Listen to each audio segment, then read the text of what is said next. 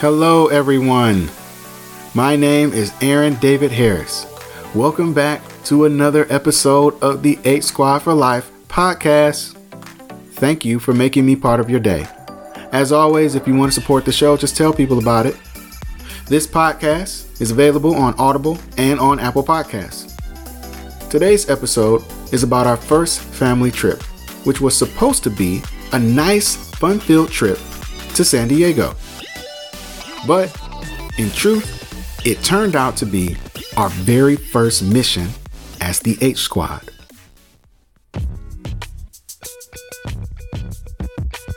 Every good kids show has a family trip episode, right? This is ours. But with a little twist. In the last episode, I talked briefly about my wife's career as a full-time superhero at the Heroes Bureau of Superhuman Services, or HBSS. The job is exactly what you might assume. Incredibly rewarding, but also very stressful. The reason I know this is because I used to work for the Heroes Bureau too. In fact, that's how we met.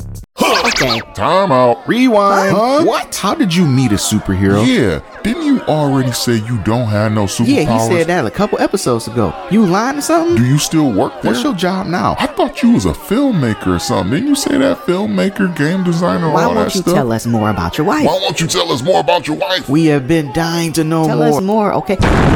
Look. I know I've been teasing episodes about my wife. I promise you, they are coming. You're going to learn all about her. You're going to learn all about her powers, how we met, how we got married. You're going to learn it all. I promise you, it's coming. But this podcast is not about that. It's about the kids. It's about the children. It's about the children.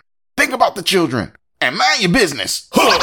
Anyways, she was working full time. I was working full time. We're both parenting full time and trying to manage all of these kids and their superpowers and their special needs. Barry is tremendously helpful, but we are all a little bit burnt out at this point. We have been talking about a family trip to this place in San Diego called the Power Dome. It's an amusement park that caters to kids with superhuman abilities. We have been wanting to go for a while, actually, since we first moved out here to the Los Angeles area. But between our schedules and after everything that happened with Andrew, listen to episode 6 for context, we just never got around to actually going. Until now. Now we were finally able to do it. Andrew was on the mend, my wife secured her PTO, and it appeared that the timing was perfect, as I just so happened to get a special discounted ticket offer for the Power Dome in my email. You know, the one that comes in bundles with the other things you can do in San Diego, like SeaWorld and the zoo and all of that other stuff. So we got a good deal on the tickets. We had Barry make our rental car and hotel reservations. We packed up our suitcases, grabbed some snacks, and we were prepared for a fun-filled 2-hour road trip to San Diego. And that's when all the shenanigans started. It began with the rental car. So there are 8 of us: myself, my wife, our 5 kids, and Barry. When we all travel long distances together, we usually rent a big, roomy vehicle, typically one of those 15-passenger vans because it would fit all of our luggage and all of Andrew's tracheostomy equipment. Keep in mind, Barry made the reservation for the van weeks in advance. However, when I went to go pick up the van, hours before it was time to go, the rental car agency told us that our van had some kind of engine failure and that we weren't going to be able to use it. On top of that, the agency did not have a replacement van for us to use in time for this trip. It took us hours to get everything situated. The only thing the agency could do, short of giving us our money back, was to give us 2 of the biggest cars they had left on their lot, 2 SUVs. And since our everyday minivan was in the shop for maintenance, we took them. This means we are now split into 2 cars. Car 1 had my wife, Barry, and the second set of twins, Arthur and Andrew. Car 2 has me, Bria, and the first set of twins, Austin and Avery. Not exactly how we drew it up, but at least we were wheels up and heading to San Diego. And everything seemed fine again. until we got to the hotel. 2.5 hours later, we made it to the hotel in San Diego. Because of the situation with the rental car, we left later, which means we got to the hotel later. So it's about 10:30 p.m. at this point, and we're all a little bit weary. And we're all ready for a nice, relaxing hotel stay where we can rest up and get ready for a fun time at the Power Dome. Unfortunately, when we went to check in, that's not exactly what happened. Oh sure, it seemed like everything was fine. We walked into this big, beautiful lobby with a nice little water fountain, walked up to the desk, there's music playing, it's wonderful, the ambiance is there, it's so refreshing. Hello, how are you doing? Checking in? Yeah, we're checking in. We're the Harris Party. Oh, okay, let's see. Here, let's check the computer. Oh, here you are, the Harris Party. Party of 8, 2 adults, 5 kids, 1 robot, everything's in order. Here are your room keys, everything's great, have a great stay. Oh, by the way, just want to let you know, we don't have any air conditioning. Like, at all. None. Completely shut down and probably won't get fixed for the next 2 weeks. No air conditioning throughout the entire building for your entire stay. And all of our fans have been taken by other guests. So, hope that's okay. No, that was most definitely not okay. Not only would cramming 8 bodies inside of one room be extremely uncomfortable, but for Andrew's sake, at this time of year, it's 90 plus degrees outside. The kind of temperature that could damage his equipment and medication if it's exposed to that kind of heat long term. Bottom line, we couldn't stay there. So we ended up back on the road, hopping from one hotel to the next, trying to find another place to stay. The problem was, every place to stay was booked. It kept everyone in the car for another 2 to 3 hours.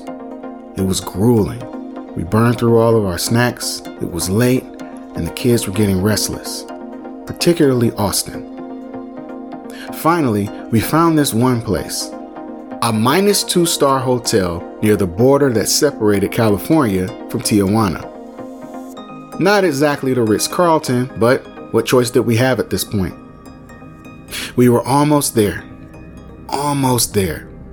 But then Austin, who had been doing so well and being so patient, finally released his frustration in an explosion of energy. Our car was bathed in light, and then everything just went.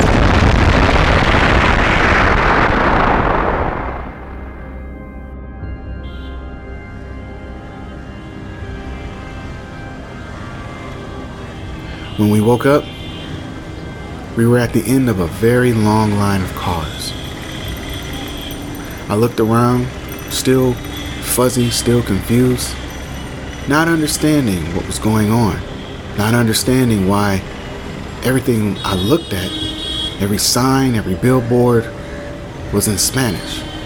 And then Bria was like, "Dad, I don't think we're in America anymore." Sure enough, I looked over, and there was a sign that translated as, "Welcome to Tijuana." I couldn't believe it.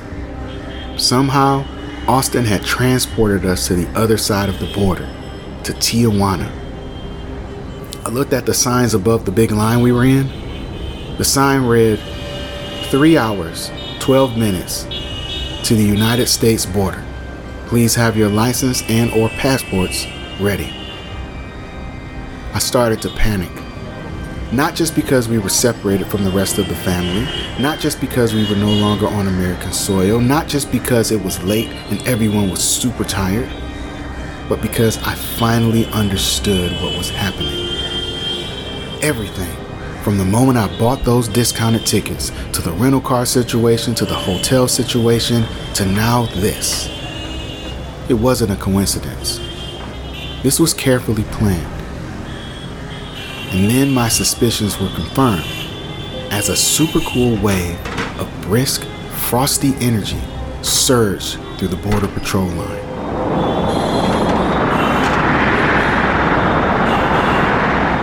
Suddenly, there was an earthquake.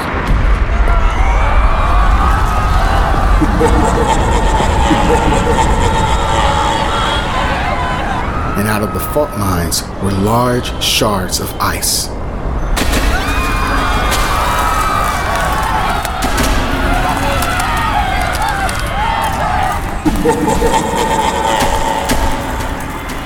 Emerging from one of them was a very dangerous supervillain. One who had just recently broken out of a supermax prison here in Mexico. His name is Humgard, the Frost Prince. And what happened next? You'll just have to wait until the next episode of the 8 Squad for Life podcast. Until then, have a good day. Make it a good day. Peace.